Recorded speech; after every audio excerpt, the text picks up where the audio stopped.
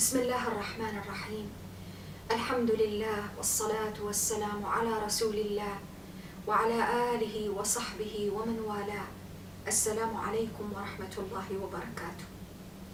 وقفنا في لقائنا السابق في تدبر سورة الأعراف عند قوله تعالى: والبلد الطيب يخرج نباته بإذن ربه والذي خبث لا يخرج إلا نكدا. هذا المثال الذي يأتي متناسبا تماما مع ما سنأتي عليه اليوم في حديثنا عن قصص الأنبياء، تلك القصص التي جاءت لتقدم المثال الذي مر به الإنسان في مسيرته على هذه الأرض وهو يصارع الباطل، الإنسان الذي يتبع ما أنزل إليه من ربه، الإنسان الذي لا يتخذ من دون الله وليا، الإنسان الذي لم يبتغي إلا منهج الحق له طريقا في هذه الحياة، مبينا في تلك القصص والآيات والعبر والمواعظ، النهايات والبدايات، وتناسب المقدمات مع النتائج المترتبة عليها. قصص الأنبياء مع أقوامهم، ما لاقوه من متاعب ومن مشاكل في تبليغ رسالة الحق، وكل ما سيأتي عليه ذكره في ذلك السياق يتناسب تماما مع قوله عز وجل: والبلد الطيب يخرج نباته بإذن ربه. النفس البشرية سواء كانت فردا أو جماعة مجتمع كالبلد الطيب، كالأرض التي تكون مستعدة بعد أن ينزل عليها الغيث كما جاء في الآية التي سبقت هذه الآية، كذلك تكون مستعدة لأجل أن تنبت كل طيب من ثمرات، من فاكهة، من كل ما أنعم الله سبحانه وتعالى. لماذا؟ لأنها أرض وتربة خصبة صالحة للزراعة، ماء ينزل عليها الغيث حتى تنبت بتلك النعم التي أنعم الله سبحانه وتعالى بها على البشر. ذلك لأنها أرض طيبة وليست خبيثة، وعلى عكسها تماما الأرض الخبيثة السبخة، الأرض التي لا تصلح للزراعة، مهما نزل عليها الغيث من السماء لا يغير فيها شيئا، لا يحيي فيها شيئا. وربي سبحانه وتعالى في الآية التي سبقت كما ذكرنا قال: وهو الذي يرسل الرياح بشرا بين يدي رحمته حتى إذا أقلت سحابا ثقالا سقناه لبلد ميت. في الآية الأولى قال البلد الميت، والآية الثانية قال البلد الطيب. الموت والحياة والطيبة والخبث مواصفات كما أنها تنطبق على ما خلق الله سبحانه وتعالى كذلك تنطبق علينا نحن البشر. هناك من الناس من يكون ميتا بكفره وبعده عن منهج الله سبحانه وتعالى، والكفر موت حقيقي، موت معنوي، موت لتلك الصلة الروحية التي تربط بين الإنسان وخالقه. وما هي الحياة؟ هل هي الحياة هي تلك الحياة فقط المنبثة في الجسد المكون من مادة الطين، أم أن الحياة الحقيقية التي يريد القرآن أن ننتبه إليها هي حياة الروح، حياة القلب؟ ولا تكون حياة للروح ولا للقلب بدون الإيمان. الكفر يميت الإنسان، الكفر يميت تلك الروح العظيمة التي كرم وشرف بها الإنسان. ولذلك ربي عز وجل حين جاء بأوصاف تنطبق على تلك الأرض الميتة والبلد الطيب والخبيث والحي والميت، مواصفات كذلك فينا نحن البشر. القلب الطيب، القلب الذي هو بحاجة فعلا إلى أن يأتي عليه الغيث من السماء، غيث الوحي، كلمات الوحي، آيات الرسالات التي أنزلت مع الأنبياء، الإيمان بالله سبحانه وتعالى، التوحيد. فإذا بذلك الغيث، غيث التوحيد، يحييه من جديد، فيخرج من كل عمل صالح طيب قول أو عمل، بالفعل، لأن الإيمان يجعل للأعمال وللأقوال معنى، يجعل لها قبول عند الله سبحانه، يجعل من كل كلمة أو فعل يتصرف فيه الإنسان هدف، مقصد، وهذا المقصد وهذا المعنى هو الذي يجعل لتلك الأعمال قيمة. بعكس الإنسان الخبيث أو البلد الخبيث أو الأرض التي كما ذكرنا قبل قليل مهما ينزل عليها من الغيث ومن الماء من السماء لا يحيي فيها شيئا، لأنها ماتت، لأنها ما عادت تستطيع أن تستقبل معاني الرحمة الموجودة في ذلك الغيث. ما وجه التناسب بين الحديث والتمهيد بهذه الآيات لما سيأتي عليه القرآن في السورة هنا من ذكر رسالات الأنبياء وما لاقوه من معاناة ومن صعوبات مع أقوامهم؟ تناسب واضح جدا. رسالات التوحيد التي جاء بها الأنبياء كلمة واحدة: اعبدوا الله ما لكم من إله غيره. هذه الكلمة هي كالغيث ترسل ويبلغ بها النبي كل الأنبياء أقوامهم، ولكن من هؤلاء القوم من يكون في نفسه شيئا من الحياة فتأتي عليه تلك الكلمة فتحيي فيه من جديد معاني التوجه للخالق سبحانه وتعالى. بلد طيب لديه استعداد فطري لتقبل معاني الإيمان يثمر عملا صالحا، يثمر قولا طيبا، يثمر تصديقا برسالة الأنبياء، سيرا على ذلك المنهج الذي جاءوا به، وبعكسه من البشر كذلك من لا يمكن أبدا أن يتقبل تلك الرسالة رغم أن الرسالة واحدة، الماء واحد، الغيث الذي ينزل من السماء واحد، ولكن الأرض التي تتلقى وتستقبل ذلك الغيث مختلفة، منها ما هو طيب ومنها ما هو خبيث، وكذلك البشر هم جميعا قد بلغوا رسالات الأنبياء، منهم من تقبل تلك الرسالة استقبلها بالإيمان والتصديق، ومنهم من ران على قلبه فلفظ تلك الرسالة ورفضها جملة وتفصيلا. وهنا بدأت قصص الأنبياء لتعطينا نموذج، مثال حي لما يمكن أن يعرض للإنسان في مسيرته على هذه الأرض، وهو يصارع الباطل، وهو يريد أن يحقق الحق متمثلا في أولئك الصفوة من الخلق الأنبياء.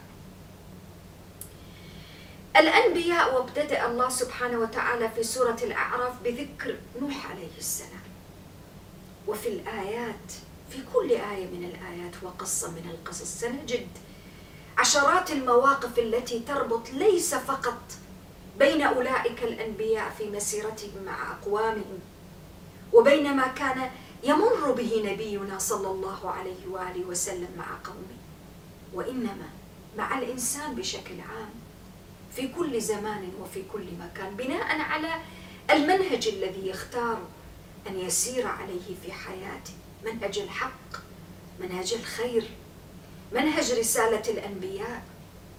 ولذلك ربي سبحانه وتعالى بدأ بقوله: لقد أرسلنا نوحا إلى قومه. والله سبحانه وتعالى في كل هذه القصص التي سيذكر كان يختار من كل الأقوام رسولا من بينهم. لماذا الرسول يكون من القوم، من نفس القوم، من نفس العشيرة؟ يعرفونه، يعلمون من هو، يعلمون أين نسبه فيهم، يعلمون كل شيء عن حياته السابقة قبل أن يبلغ، قبل أن تنزل عليه الرسالة. فلما كانوا يعلمون كل شيء عن حياته كان ذلك أدعى وأولى بأن يكونوا هم أول من يصدق بتلك الرسالة.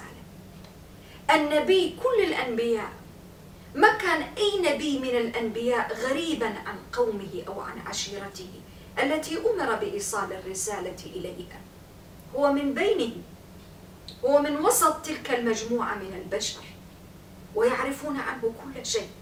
وهكذا كان نبينا صلى الله عليه وآله وسلم، يعرفون عشيرته ويعرفون أهله ويعرفون كل تفاصيل حياته قبل البعثة، فكان الأولى والأجدر أن يكونوا هم من يبادرون بالتصديق برسالته. ولكن واقع الحياة يختلف عن هذا الجانب. يقول الله عز وجل: لقد أرسلنا نوحا إلى قومه فقال يا قوم اعبدوا الله ما لكم من إله غيره إني أخاف عليكم عذاب يوم عظيم.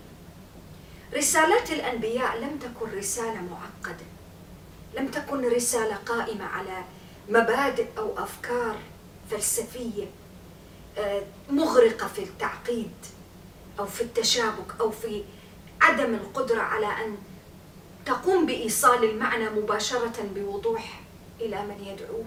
أبدا، كانت رسالة في غاية العمق، ولكنها في نفس الوقت في غاية التبسيط، في غاية اليسر والسهولة، تصل وتخاطب ضمائر البشر على مختلف التفاوت الموجود في عقول البشر وأفهام البشر. نحن نعلم أن الناس يتفاوتون في الفهم، في الإدراك، في القدرة على التقبل، على التواصل، على تفهم المعاني. هذه المدارك المختلفة شيء معروف بين البشر، ولكن كل رسالات الأنبياء جاءت لتخاطب الناس عامة، وهذا أمر عظيم يدل على أن تلك الرسالة ما كانت من لدن هؤلاء الأنبياء كأشخاص، بل هي من لدن الخبير العليم اللطيف الذي وسع كل شيء علما، العالم سبحانه بطبائع عباده ومستوياتهم ومداركهم. فالرسالة واضحة، جاءت برسالة التوحيد. والتوحيد على الرغم من اختلاف ما دعا كل الأنبياء أقوامهم إليه في التفاصيل، نجد أن بعض الأنبياء ركزوا على الجوانب والأمراض الاقتصادية المتفشية في أقوامهم، البعض الآخر ركز على الانحراف الأخلاقي في السلوك، البعض الآخر انحرافات اجتماعية. على الرغم من كل هذا الاختلاف والتباين في التفاصيل، ولكن الدعوة الأساسية الأولى هي دعوة التوحيد، لم تختلف لا بين كل الرسل الذين سبقوا النبي صلى الله عليه وآله وسلم، ولا بين رسالة نبينا الكريم، ولا بين كل ما نحن فيه من حديث التوحيد. وهذا الأمر يستدعي أن نقف عنده وأن ندرك أن رسالة التوحيد رسالة جامعة، رسالة تجمع أمهات الفضائل، رسالة كفيلة بأن تدفع عن البشرية كل أنواع الشرور والمفاسد المختلفة في الفرد أو المجتمع. لماذا؟ لأن الكلمة كلمة التوحيد في قوله عز وجل: اعبدوا الله ما لكم من إله غيره.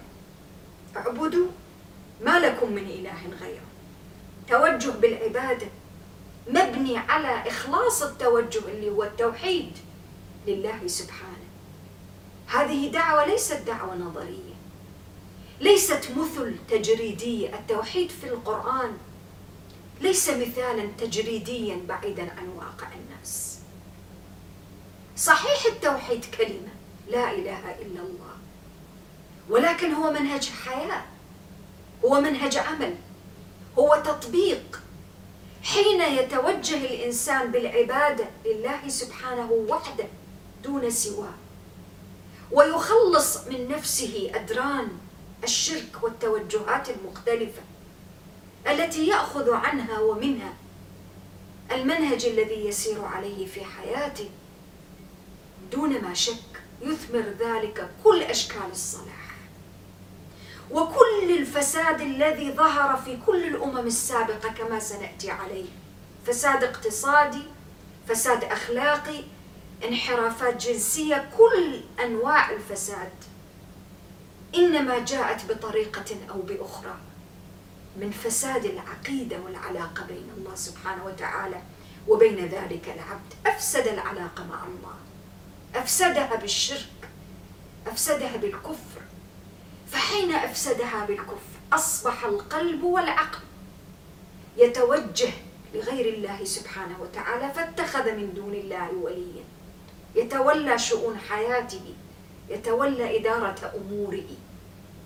وحين أصبح الأولياء، سواء كانت منهج الآباء أو منهج الأجداد أو تعددت الأشكال، حين يصبح المنهج الذي يحرك الإنسان في رحلته ومسيرته على الأرض غير منهج الحق الذي أنزل الله مع أنبيائه، لا يمكن لذلك الإنسان أن يهتدي. قطعا ستصدر منه تلك الانحرافات التي جاء ذكرها في قصص الأنبياء. إذن عقيدة التوحيد كانت جديرة بأن تكون هي الكلمة الأولى والوحيدة في كل القصص مع كل الأنبياء والأقوام الذين أرسلوا إليه. والذي يلفت كذلك النظر أن النبي ليس نبيا فظا، أي نبي هنا نوح عليه السلام ليس نبيا فظا في تعامله مع من يدعوهم، على الرغم من أنه يدعوهم إلى شيء فيه خير وصلاح، ويدعوهم للنزوع عن أمر فيه كل الشر من كل ما يراه منهم من شرك ومن مخالفات. ومع كل هذا فهو يبادر بإظهار التعاطف الشديد مع إنسانيتهم ومع فطرتهم. إني أخاف عليكم عذاب يوم عظيم. الدافع الذي يدفع به لتبليغ الدعوة بعد أمر الله سبحانه دافع إنساني، أخاف عليكم عذاب يوم عظيم. هذا النبي وهؤلاء الصفوة من البشر لم تحركهم دوافع شخصية ولا دوافع مصالح ولا دوافع لتحقيق ذات أو سمعة أو رفع اسمهم عاليا بين الأمم إطلاقا. رسالات الأنبياء، كل الأنبياء، لم تكن الدوافع وراءها أن يكون للإنسان ذكرا. كثير من البشر، كثير من الناس الذين يريدون أن يدخلوا إلى التاريخ من أوسع أبوابه إنما يريدون في دعاوهم فيما يدعون إليه من البشر، يريدون أن يبنوا لهم مجدا، صرح من المجد، أن يذكر التاريخ أسماءهم. ولكن هؤلاء الصفوة من البشر وبما فيهم طبعا وأولهم نبينا صلى الله عليه وسلم، ما كانت القضية بالنسبة لهم قضية بناء مجد على حساب الرسالة أبدا. ولذلك تحيرت قريش في أمر نبينا صلى الله عليه وآله وسلم. قالوا له بصريح العبارة، أرادوا أن يساوموه على الدعوة، أرادوا أن يدخلوا معه في مفاوضات. تريد ملكا ملكناك، تريد مالا نعطيك حتى تصبح أكثرنا مالا، تريد سيادة وعزة سودناك، ماذا تريد؟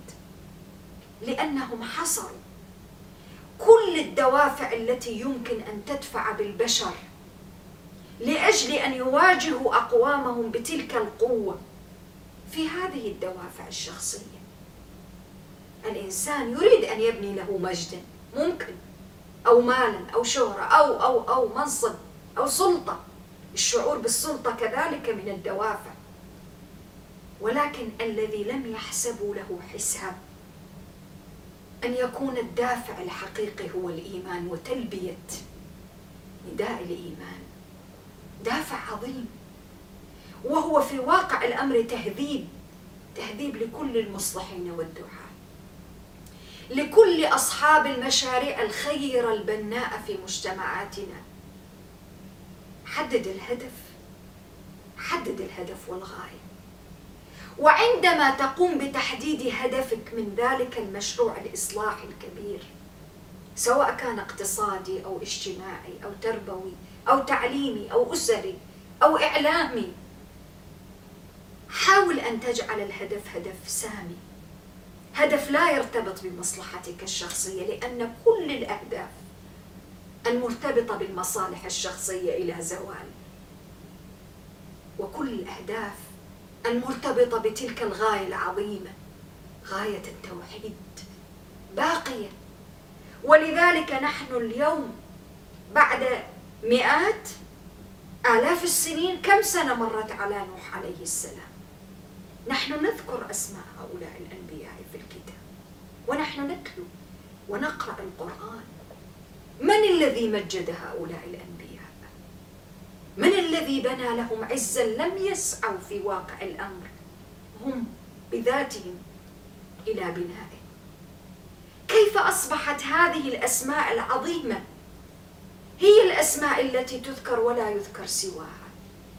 علما بأننا في الآية مباشرة التي بعدها قال الملأ من قومه إنا لنراك في ضلال مبين. أين الملأ؟ ومن هم هؤلاء الملأ؟ وما هي أسماؤهم؟ سقطت من التاريخ، ما عاد لهم ذكرى سوى أنهم ملأ. أما هؤلاء الصفوة من الخلق الذين ما كان سعيهم في يوم من الأيام لأجل أن يرفعوا اسما أو شهرة أو منصبا أو ما شابه، خلدت ذكراهم، بقيت أسماؤهم، وأصبحت آيات تتلى على العالمين، وقفة جديرة بأن فعلا نتوقف عندها اليوم. المجد الحقيقي فيما يقوم به الإنسان من عمل خالص لوجه الله. أما كل الأعمال التي لا تكون خالصة لوجهه سبحانه زائلة إلى فناء وإلى زوال.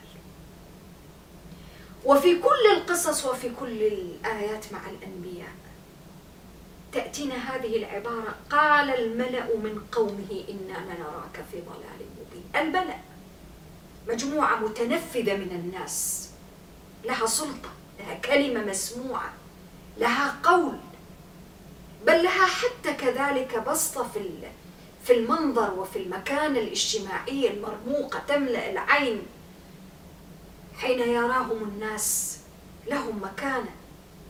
ولكن المكانة الاجتماعية والسلطة وأن يكون الإنسان متنفذا وأن يكون له فعلا مكانة مرموقة بين الناس لا تغني عنه شيئا أبدا إذا لم يوظف ما مكنه الله سبحانه وتعالى في طاعته وفي عبادته. كل هذه الأشياء ستذهب عنه. وتدبروا معي في التناسب. ربي سبحانه وتعالى في بدايات سورة الأعراف، إذا رجعنا إلى البدايات، قال ولقد مكناكم في الأرض وجعلنا لكم فيها معايش قليلا ما تشكرون. وهنا يذكر لي الملأ، قال الملأ من قومه إنا لنراك في ضلال مبين. هؤلاء الملأ من الذي مكنهم؟ من الذي جعل لهم معايش في الأرض؟ من الذي أعطى القوة والمنع والبسطة في الجسد وفي المال وفي العلم؟ من؟ والكلام في ذات الوقت موجه لقريش، لأن أكثر الناس مواجهة لدين الحق عبر التاريخ ومنها كذلك رسالة الإسلام هم الملأ، الفئة المتنفذة في المجتمع، تقف حاجزا وحائلا بين الناس وبين وصول رسالة الحق إليهم، العائق الكبير بين الأنبياء وبين تحقيق دعوة ومنهج الإصلاح. فالآية في قوله عز وجل قال الملأ من قومه، كذلك قريش واجهتك يا محمد صلى الله عليه وآله وسلم، ولكن مصير هؤلاء لن يختلف عن مصير الأمم السابقة. سنة الله جارية في كل هذه الأمم وباقية، هذا قانون، أن ذلك التنفذ والتمكن الذي أعطاهم الله سبحانه وتعالى إذا استعمل في الكفر والعصيان والصد عن سبيل الله سبحانه وتعالى سيكون وبالا عليهم. النبي صلى الله عليه وآله وسلم ورب عز وجل أولا يخاطبه بهذا القرآن ويخاطبنا جميعا. قال في بدايات سورة الأعراف كتاب أنزل إليك من ربك فلا يكن في صدرك حرج منه. والحرج والضيق كما ذكرنا من تلك الردود الأفعال التي كانت تأتي من القوم.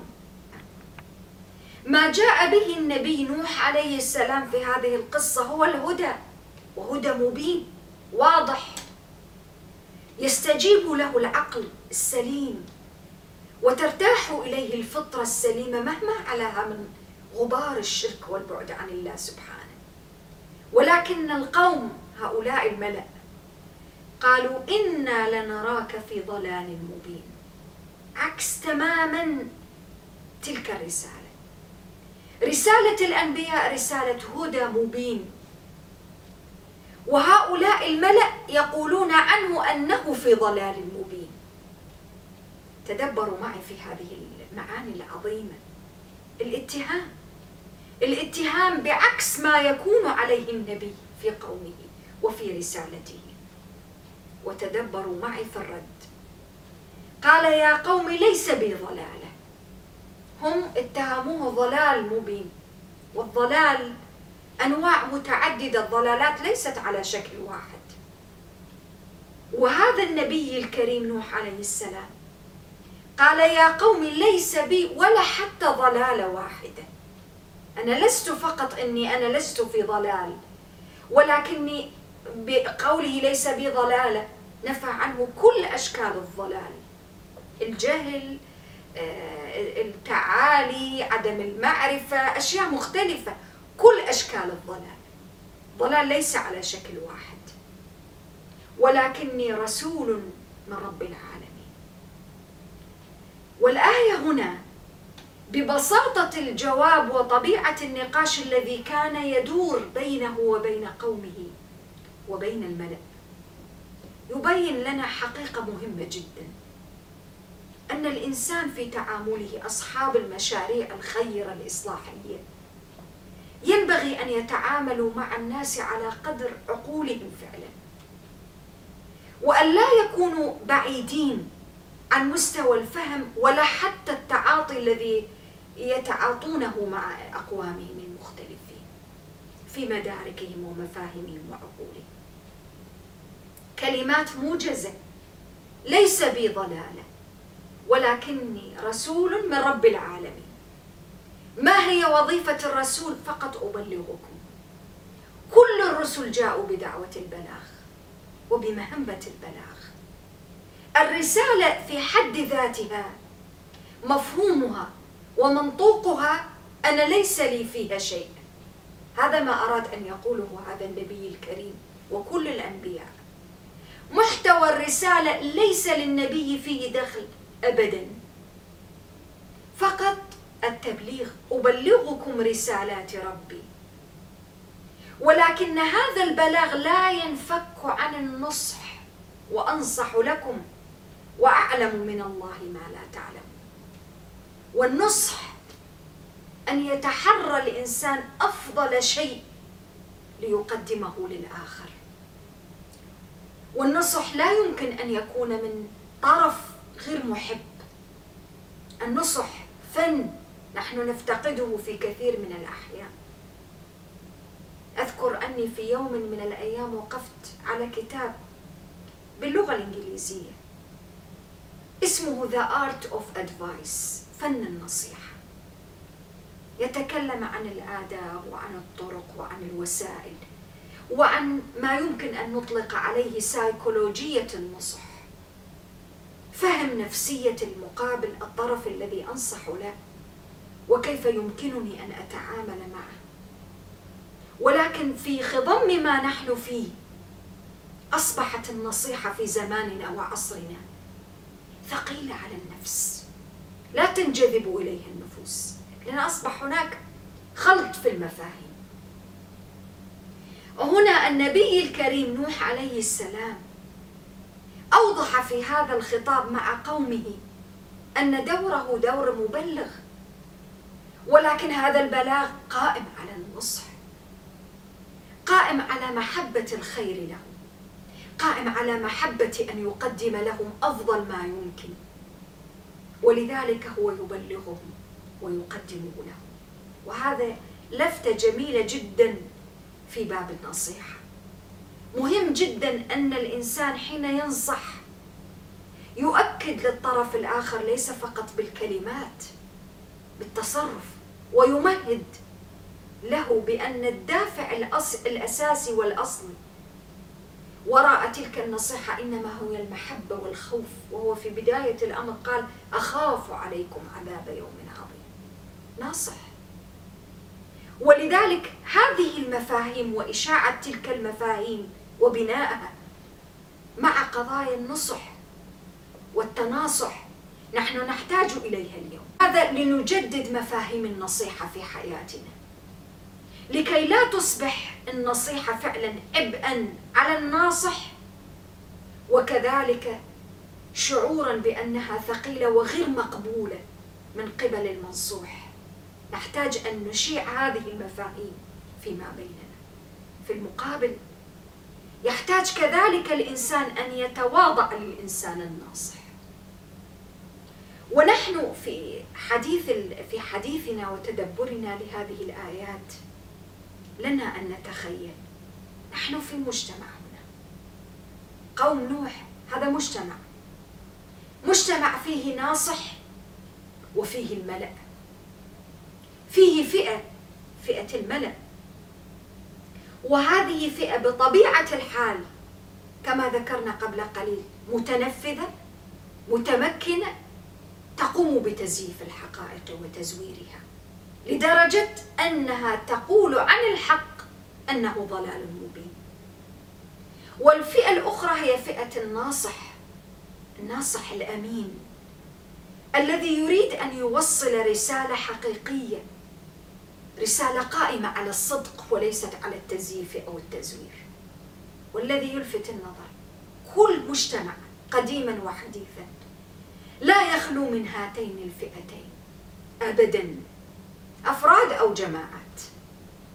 فئة الملأ الذين يقومون بالمداهنة على حساب مصلحة الناس، المصلحة العامة، ويصدون عن سبيل الله. والفئة الأخرى فئة الناصحين. لماذا بعض الناس لا يقبل على الناصحين ويقبل على هؤلاء الملأ؟ لأن الملأ يتخيرون الكلمات والأوصاف والأمور التي يزيفون بها الحقائق، فتظهر الحقيقة بغير ما هي عليه. تزييف أسلوب من أساليب إبليس حتى حين جاء إلى آدم عليه السلام وإلى زوجه قاسمهما إني لكما لمن الناصحين. وتدبروا معي، نحن قلنا ونقول في أكثر من مرة آيات الكتاب العظيم التناسب فيما بينها عجيب، بالكلمة، بالآية، بالمقاصد، بكل شيء. في بداية سورة الأعراف رب عز وجل حكى عن إبليس فقال: وقاسمهما إني لكما لمن الناصحين. والآن ربي سبحانه وتعالى يذكر في كل قصص الأنبياء: وأنصح لكم، وناصح أمين. ولكن الفارق بين ما قاله إبليس بلسانه من النصح وادعاه كذبا وزورا لآدم، وبين ما يقوله هؤلاء الأنبياء حقيقة لأقوامهم، فارق شاسع. إبليس ادعى مجرد ادعاء أنه، بل أقسم على هذا الادعاء، وهذا ما جعل آدم عليه السلام يظن بأنه طالما أنه أقسم كيف يقسم بالله إذن وهو كاذب. فبهذه الطريقة استطاع أن ينفذ إلى ما يريد إبليس. ولكن النصيحة في واقع الأمر ليست ادعاء، ليست مجرد كلمات. ليس كل من قال لك أنا أنصح لك وأنا ناصح فقد نصح. إذن ما الأمر؟ الأمر أن تحكم أنت عقلك في فحوى ومحتوى هذه الرسالة التي يقول عنها أنها نصيحة. هذا هو الكلام. تنظر في مقدماتها وعواقبها ونتائجها. هذا المفتاح، هذا صمام الأمان الذي ينجي وينجي الإنسان فعلا من الوقوع في هذه الإشكالية الخطيرة. كثير من البشر اليوم قد يدعي أنه ينصح لك، فكيف تعرف من ينصح لك حقيقة ممن لا يفعل؟ أن تنظر في محتوى النصيحة، وتنظر في مقدماتها، وتنظر في نتائجها، وتوازن بين الأمور. ولذلك هو أوضح تلك الرسالة فقال: أو عجبتم أن جاءكم ذكر من ربكم على رجل منكم لينذركم ولتتقوا ولعلكم ترحمون. انظروا في هذا المعنى الذي جاء في رسالته، التي ما كان دوره فيها إلا دور المبلغ. وكيف تحدث النجاة؟ تقوى، ثم تنزل بعد ذلك الرحمة. لينذركم ولتتقوا ولعلكم ترحمون. وتذكروا معي أن سورة الأعراف من أكثر السور التي اعتنت بجانب التقوى، ولباس التقوى ذلك خير. التقوى التي تجلب للإنسان الرحمة. نحن لا نريد إلا رحمة الله سبحانه وتعالى، نحن أحوج ما نكون إلى رحمته. بل حتى من يكفر به ويجحد بآياته هو بحاجة إلى رحمته، هو لا ينفك عن رحمته، ولكنها رحمة الربوبية، باعتبار أنه سبحانه رب لكل البشر، كافرهم ومؤمنهم. ولكن رحمة الألوهية هذه رحمة خاصة لعباده الذين آمنوا واتقوا. ولذلك كانت النتيجة مباشرة. وتدبروا معي في الآيات: فكذبوه فأنجيناه والذين معه في الفلك. النتيجة التكذيب العام بالرسالة، وأعطانا النتيجة مباشرة. وهذا أيضا مناسب تماما لما يخاطب به النبي صلى الله عليه وآله وسلم. نبي صلوات الله وسلامه عليه عاش فترة طويلة من الزمن، بل ومات عليه الصلاة والسلام ولم يرى كل النتائج المترتبة على تكذيب قومه. ولكن ربي سبحانه وتعالى هنا في الآيات أعطانا النتيجة مباشرة، النتيجة محسومة. ما من إنسان يكذب بمنهج الأنبياء والرسل، بالمنهج الذي أنزله الله سبحانه وتعالى، فتكون عاقبته خيرا أبدا، سواء رأينا تلك العاقبة في حياتنا أم لم نرى. فكذبوه فأنجيناه والذين معه في الفلك وأغرقنا الذين كذبوا بآياتنا إنهم كانوا قوما عمين. باختصار شديد، قوم عمين. الحقائق كانت موجودة أمام أعينهم، ولكن الإشكالية في كثير من الأحيان ليست في وجود الحقيقة أو عدمها. الإشكالية في قدرة الإنسان على أن يبصر تلك الحقائق أو يتجاهل وجودها، وهذا إشكالية خطيرة. الحقيقة والإيمان بالله سبحانه وتعالى موجود، ولكن موجود لمن؟ من الذي يراه؟ يراه أولئك الذين استطاعوا أن يبصروا الحقائق، ويعجزون عن رؤيتها أولئك من العمين الذين لا يرون ليس لأن ليس لديهم حاسة الإدراك أو البصر أو الرؤية، لا، ليست لديهم القدرة على الإبصار. قد يكون الإنسان لديه قدرة على الرؤية بالجارحة بالعين، ولكنها غير كافية لأن تجعل تلك الصورة التي يراها في الحق في الواقع تدخل إلى نفسه فتصبح حقيقة. وهذه إشكالية التكذيب بالأنبياء. لذلك ربي سبحانه وتعالى قال في أكثر من مرة: كذبوا بآياتنا. لماذا تكذيب وكذب؟ لأن الأمر كان صادقا وواقعا وحقيقة. والكذب بمعنى أن يأتي الإنسان بشيء مغاير للواقع وللحقيقة وللصدق، وهذا بالضبط ما قام به هؤلاء. ربما يكون ممن قد اتبع نوح عليه السلام وآمنوا برسالته من الفقراء، ليسوا من الملأ. القرآن لم يذكر عنهم هنا شيء في هذا الآية، في هذا السياق، فقط قال: فأنجيناه والذين معه. ولكن المسألة ليست مسألة مكانة ولا تنفذ في المجتمع، المسألة في النتيجة، العاقبة. ما هي العاقبة؟ فأنجيناه والذين معه. وهؤلاء القوم الذين كانوا قد تنفذوا في مجتمعاتهم النتيجة، وأغرقنا الذين كذبوا بآياتنا. المصائر، مصائرنا نحن كبشر لا ترتبط بمكانتنا، لا الاجتماعية ولا المادية ولا السياسية ولا أي شيء، ترتبط بأعمالنا، ترتبط بما نقدمه من عمل، ترتبط بما نخرجه. والبلد الطيب يخرج نباته بإذن ربه والذي خبث لا يخرج إلا نكدا. المسألة ليست مسألة ما مكنني الله سبحانه فيه أبدا. السؤال والمسألة المهمة ماذا سينتج بعد ذلك من نتائج لما مكنني الله سبحانه وتعالى فيه. وهذا أمر عظيم جدا، عظيم جدا في التناسب بين هذه القصة، قصة نوح عليه السلام التي ابتدأها، وبما بدأ به سبحانه وتعالى في سورة العراف. قصة تبين مسيرة الإنسان، تبين المحطات التي يمر بها الإنسان في حياته ونتائج الوقوف فيها أولا بأول. ثم إن هذا السرد السريع المقصود في الآيات يبين كذلك أن الحياة للأمم وللأفراد مهما طالت فهي محدودة قصيرة، وأن المسألة ليست في الفترة التي يقضيها البشر، وإنما المسألة الحقيقية في العمل الذي يقومون به ويخلفونه وراءهم.